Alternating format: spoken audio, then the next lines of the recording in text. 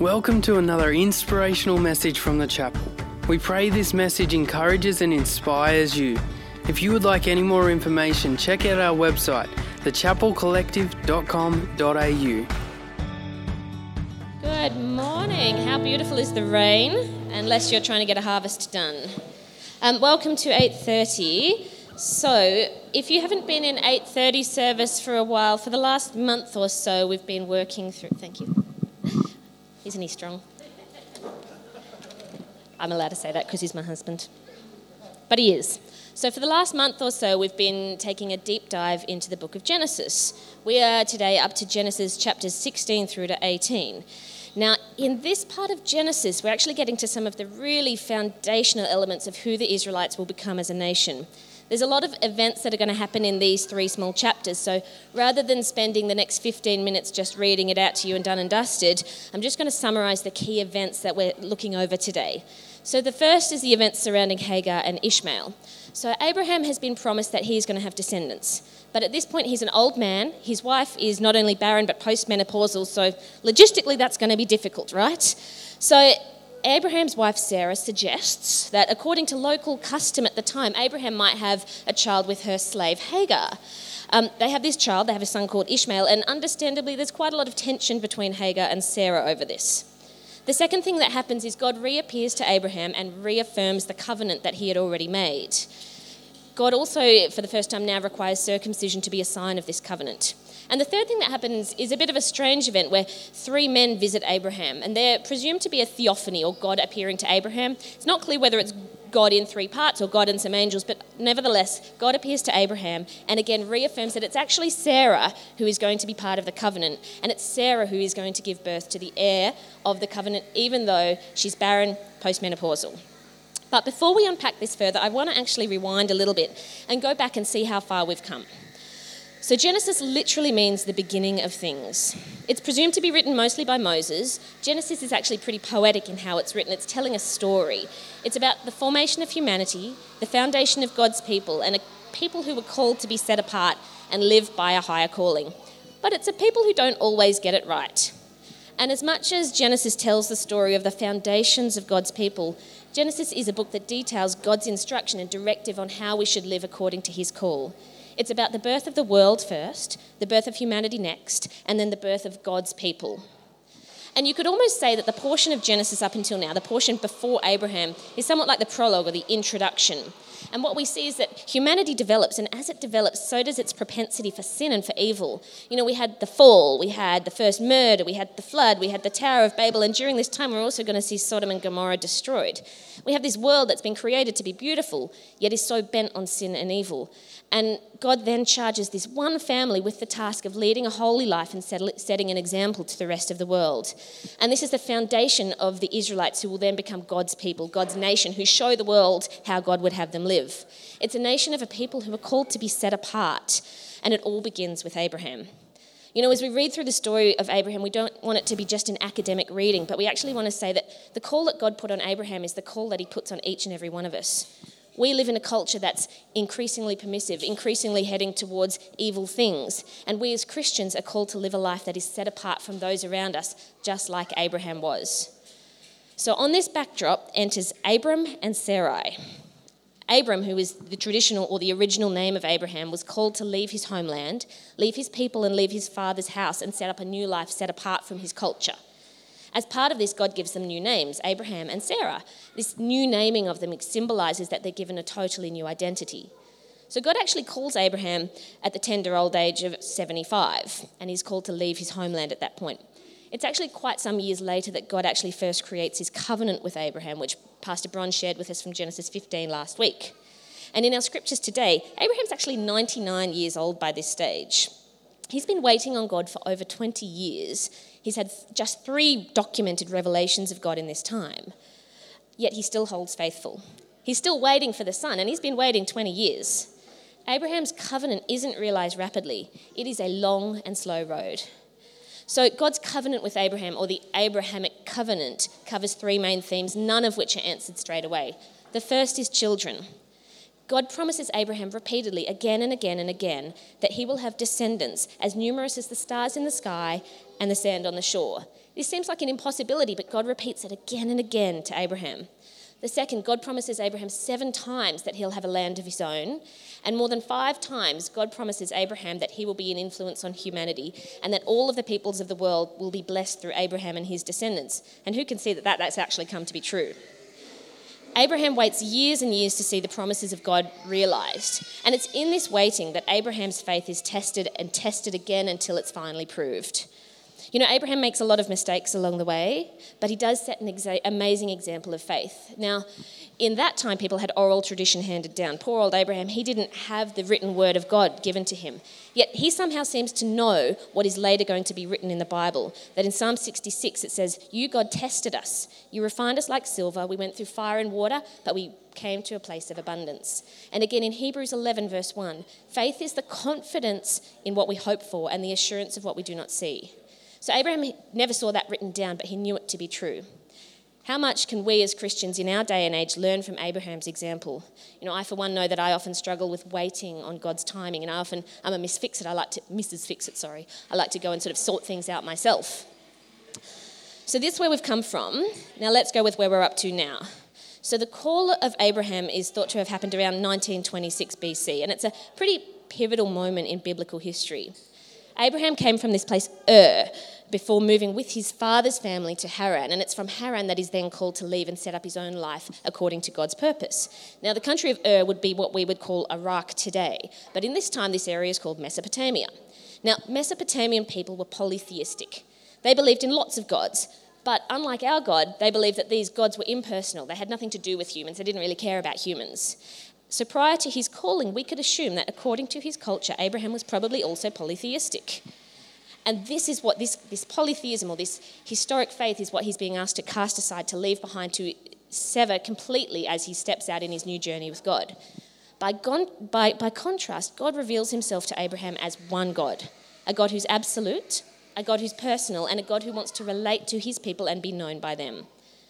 Abraham responds to this call of God by physically separating himself from the culture that he had known to live a life set apart in total obedience to God. For each of us, God likewise calls us to sever ties to things that are of the old. You know, God wants us to leave behind customs, culture, baggage that maybe has been handed down through generations and start afresh with him.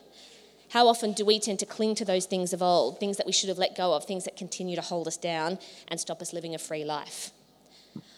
Moving on, because we've got a lot to get through today. We're finally up to Genesis 16 to 18. There's 3 main components in our portion of Scripture today. I'm not going to talk about them in necessarily chronological order, but the first component that I want to talk about is the covenant of circumcision, which is when God reaffirms his covenant with Abraham.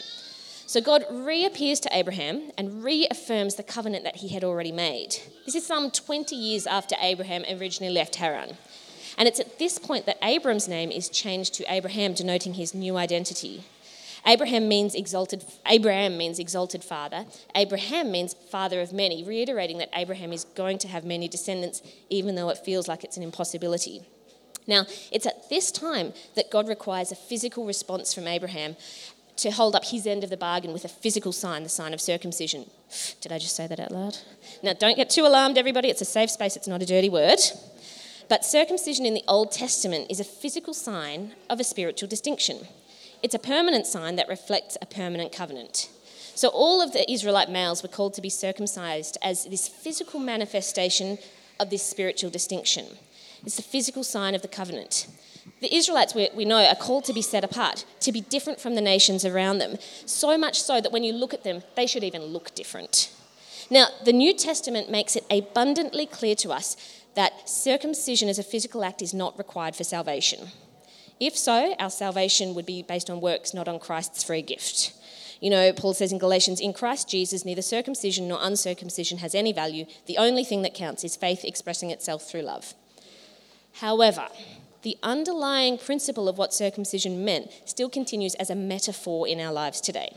So even in the Old Testament, circumcision was never just about the physical. It was about the attitude of the heart. You know, in Deuteronomy chapter 10, verse 16, God says to the Israelites, circumcise your hearts and do not be stiff-necked any longer.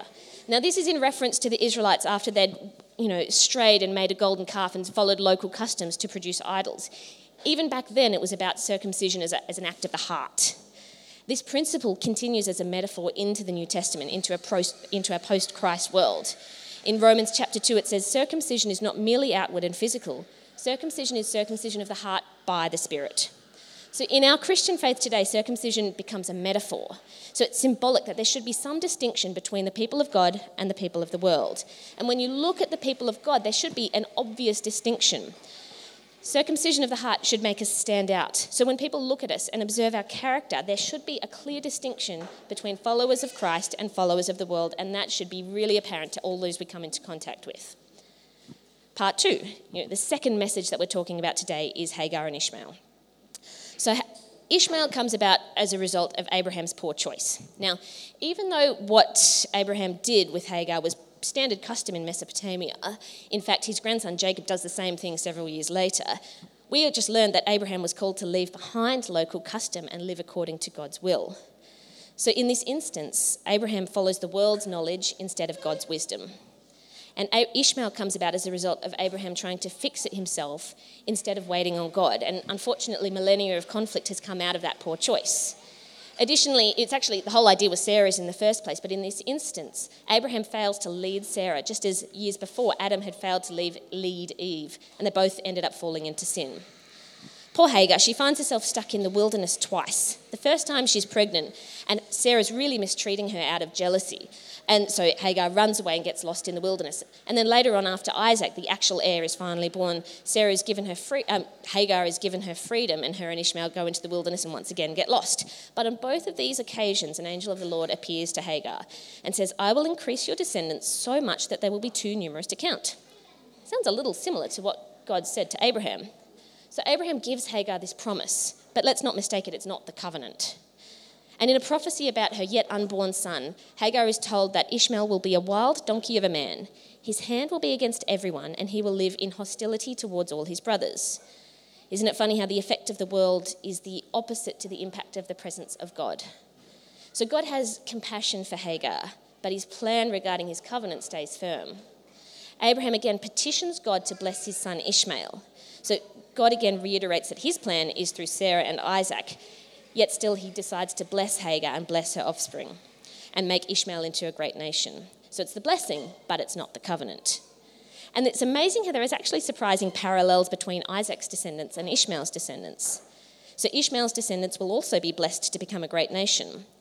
But while there are parallels and while there's blessing, they don't share the covenant that God made with Abraham and Sarah. The name Ishmael actually means God hears. Ishmael goes on to have 12 sons who will become 12 princes or tribal rulers. Isaac's son Jacob also has 12 sons who become the 12 tribes of Israel. So the sons of Ishmael settle in the area just east of Egypt. And it's actually this area where the Israelites wander for years after they come out of Egypt. The tribes live in hostility and they're said to have been at constant war with one another. By contrast, while the 12 tribes of Israel didn't always agree, they lived together in unity under God as one nation. In many ways, you could say that the descendants of Ishmael form a parallel to the descendants of Isaac, only they live with hostility rather than unity. So when we take God's plan, we try to fit it to our own understanding and try to make it in our own strength, it just misses the mark. And it becomes this poor, cheapened version of what God had intended. So when we sin, God is able to forgive and to redeem, but we might still have to live with the consequences. The final person I want to talk about is Sarah. Now, there's a few things we know about Sarah. She was extremely beautiful. In all of their travels, kings of countries desired her to bring her into their harem. She was also barren, which caused her intense humiliation. She's completely devoted to her husband and seeing his line prosper, even if it accentuates her own humiliation and even if she doesn't make great decisions along the way. And in fact, there's more space devoted to Sarah in the Bible than to any other woman. You really can't help but feel for Sarah as you read the accounts in Genesis. She puts up with a fair bit, not once, but twice. Her own husband pretends that she is his sister to save his own skin and allows her to be used by men. She lives with the humiliation of being barren in an age where that's your most important job. She's then humiliated further when Hagar is proved not to be barren, and she almost enters a stage of bitterness here where she's actually very cruel to Hagar, despite it being her idea in the first place. And then as much as it brings her joy, She's a 90-year-old woman who gives birth without an epidural and without pelvic floor physio. Can I get an amen from the ladies in the room? But despite all of this, Sarah is part of the promise of the covenant too. So just as Abraham's name is changed to Abraham, Sarai's name is changed to Sarah, really making it abundantly clear that she's part of the promise too, and that the offspring of the covenant will come through her line. I'm so relieved that Sarah isn't punished for not initially believing God's plan. You know, it's her idea that Abraham could have an heir through Hagar. Now, it's not clear whether she knows at this point that she's part of the covenant or not, but she's quite cruel to Hagar once this comes about. She's jealous. And even though it was custom at the time, it went against what God's plan was from the beginning of things, that a man would leave his mother and father and be married to one wife. Yet Sarah is the only wife and one of the only women to be listed as a hero of the faith in Hebrews 11. She was at risk of becoming humiliated, cynical, envious, and cruel, but God restores her and makes her the mother of nations. In Galatians chapter 4, Paul actually compares Hagar and Sarah. You know, Hagar is given as this metaphor of the covenant of the flesh, embodying our human attempts to control things. Sarah is given as a metaphor of the covenant of the promise. Hagar and Sarah are described as life under law versus life under grace, slavery to legalism versus freedom in Christ. I'm going to wrap up here, but I want to end with a few thoughts. You know, when we look at the life of Abraham, it gives us a vision of what it can be like to live in the presence of God with this radically new to that time type of heroism. Most cultures from this time period have tales that have been told through oral tradition, and most of them have these heroes who are somewhat superhuman. You know, you think of Hercules. Abraham, by contrast, is totally human. He demonstrates a new kind of heroism, a faith and a life of decency, a life of integrity, a life of goodness, and a life of faithfulness. Everything about Abraham points to the coming of Christ in the future. I'm going to close now with a quote from Jonathan Sacks. The protagonists of Genesis are astonishingly human. A world away from the heroes and heroines of myth, they are ordinary people made extraordinary by their willingness to follow God. We're going to have a few moments to have a talk about that before we hear from Luke. Thank you. But I want to start with a little bit of what Phoebe was talking about around the time period of the promise. So it was 23 years. 23 years between when Abraham received the promise of becoming a father of many nations to being told that it'll be his and Sarah's child. So it seems like it happens shorter than that. When you read through the scripture, it happens straight after it. It seems like it's almost the next day. But it was across 23 years, as Phoebe was pointing out. So it's 23 years of holding on to a promise without the how. Holding on to a promise, not knowing how this promise is going to be fulfilled.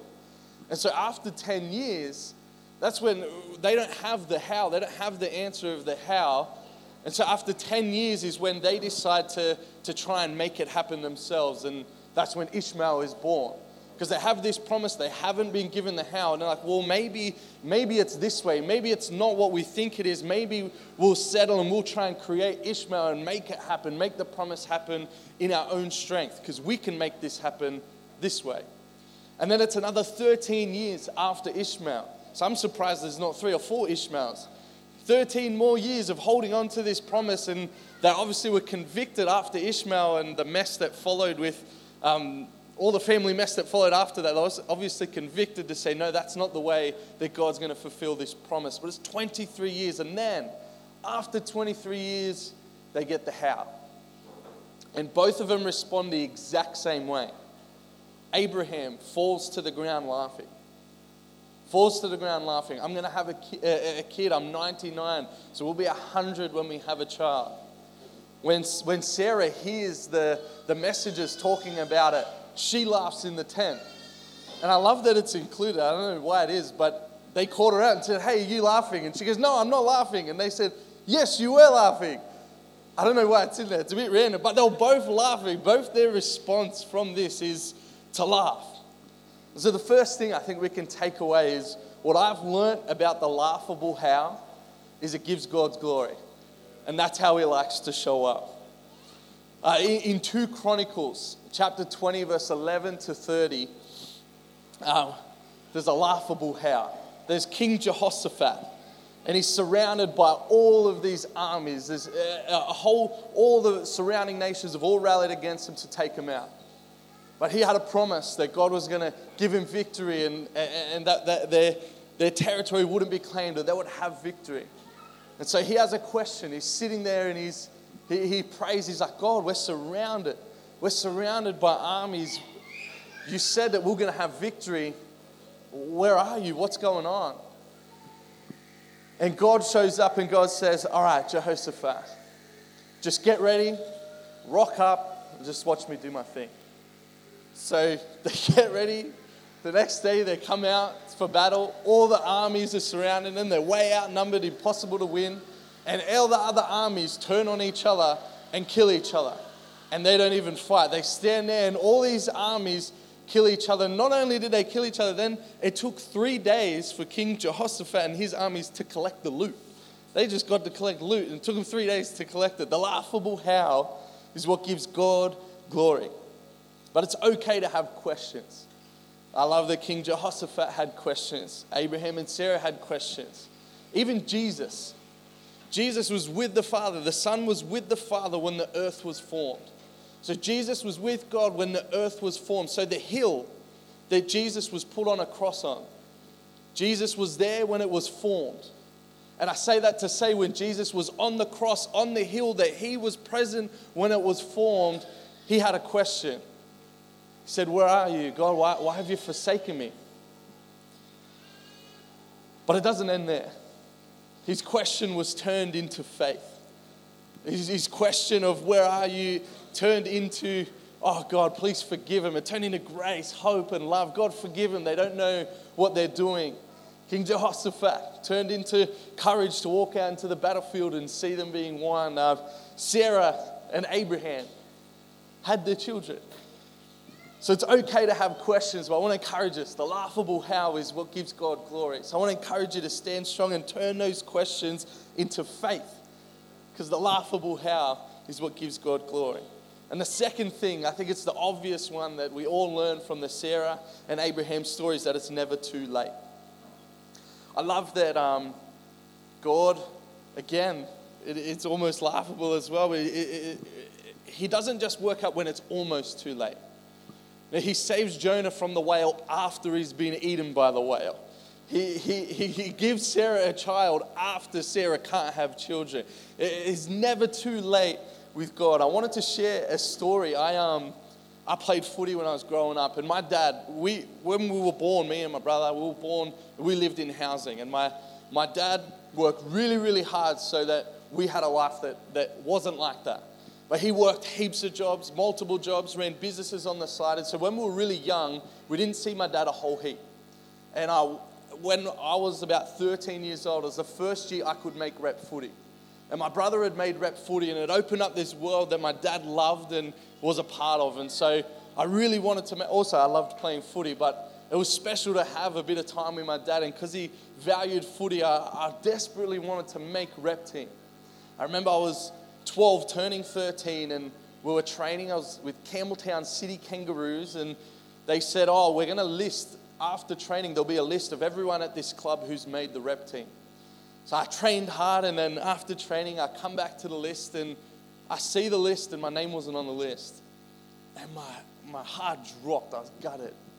And I walked over to my dad, hopped in the car, and Dad said, son, did you make the team? I said, no, I didn't. I remember sitting there, and I just felt a conviction from God. I went, God, you're going to have the last say.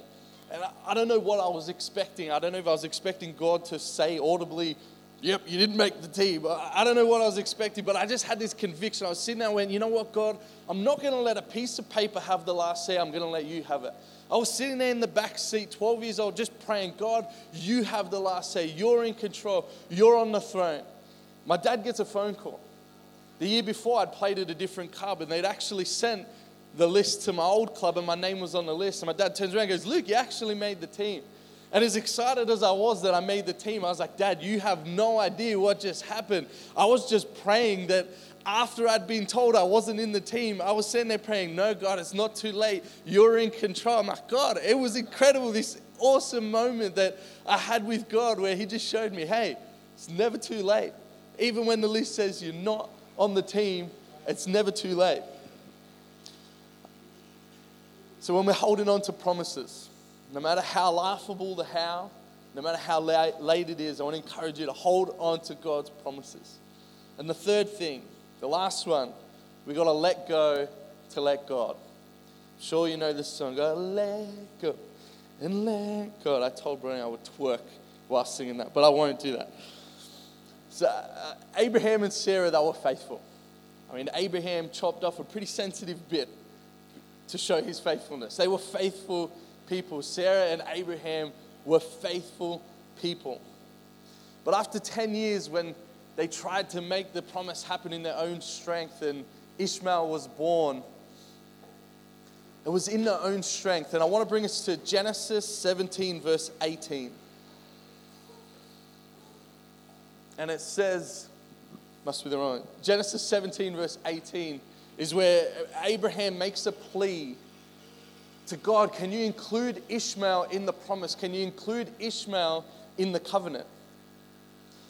Now, I think there's definitely an element of this where it's just a father who loves his son and he's trying to care for his son. And to give that more context, when a child was born of a slave, if you then had a second child that was born free, the slave child would then become, in their status, a slave, and the free child would then become the son that inherits everything. So it was also not just a son that wouldn't receive all the promises of the promised child, but also that he would return to a position of a slave in a sense if Sarah and Abraham were to have a child. So there's definitely an element of a father looking after his son, but there's also, I think, a humanly response in that as well. I think there's a human desire there and a desire to hold on to their way. Hold on to what they had tried to achieve the promise. They still didn't have Sarah. Sarah still hadn't had a child. So there's still a promise that they've got to hold on to. But here's Ishmael in the flesh. There's no more having to hold on to a promise, but hey, God, can you establish this promise through Ishmael? We already have him here. We've already made this happen. Instead of holding and waiting out for this miracle, this element of trying to hold on to what they've made in their own strength to deliver the promise. And I think we do that in our lives too. I think we can get so fixed on us trying to, what we've created in our own strength and what we can do to find success, to help our family, to do life. We do things in our own strength, and sometimes I think we want to hold on to what we've got.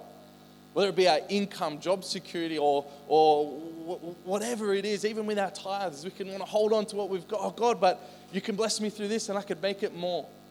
We try and hold on to what we've got rather than letting go and letting God. So if they had to hold on to Ishmael, they would have missed out on the promise of Isaac. And God graciously includes Ishmael and says, don't worry, I'll still bless Ishmael. Ishmael will still be a part of it. But I think there was something deeper there, that desire to hold on to what they've mustered in their own strength rather than still wait in the promise. So I want to encourage us this morning of those three things. When we're holding on to the promise, one, no matter how laughable the how, no matter how laughable it may seem, it gives God glory, and that's the way he shows up. I've noticed that in my life. And two, it's never too late. It's never too late. God exists outside of time. So late doesn't exist to him. Time is a concept that God lives outside of. So it's never too late. And last, when we hold on to what we've tried to create, we can limit God. Let's let go and let God. Let's trust God with his promises and allow him to come through. Is that cool? I'm going to pray and then we'll go on to what's next. Dear God, thank you for us able to come here in the midst of everything, be able to have church like this together and have muffins and coffee. Thanks so much for this opportunity to be together, to catch up, to hang out as iron sharpens iron. God, I pray that you help us to sharpen each other as we hang out and do community and life together. God, we thank you for the word. Thank you for Phoebe's word this morning. Thank you for worshiping you, being able to come and sing songs to you. Thank you so much, God, for the opportunity to do this. And I pray that you bless your people, that everyone in here, Lord God, they experience your love. That this week that we're able to be more in tune to your spirit, to be able to be led by your spirit, to be convicted and led by your word into what you have us for us, Lord God. In Jesus' mighty name we pray. Amen.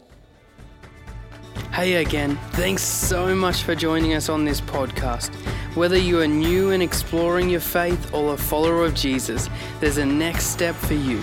There is always room to grow, more to be done, destiny to be pursued, and people to be reached. So what's your next step? To find out, head over to thechapelcollective.com.au. And thanks again for listening.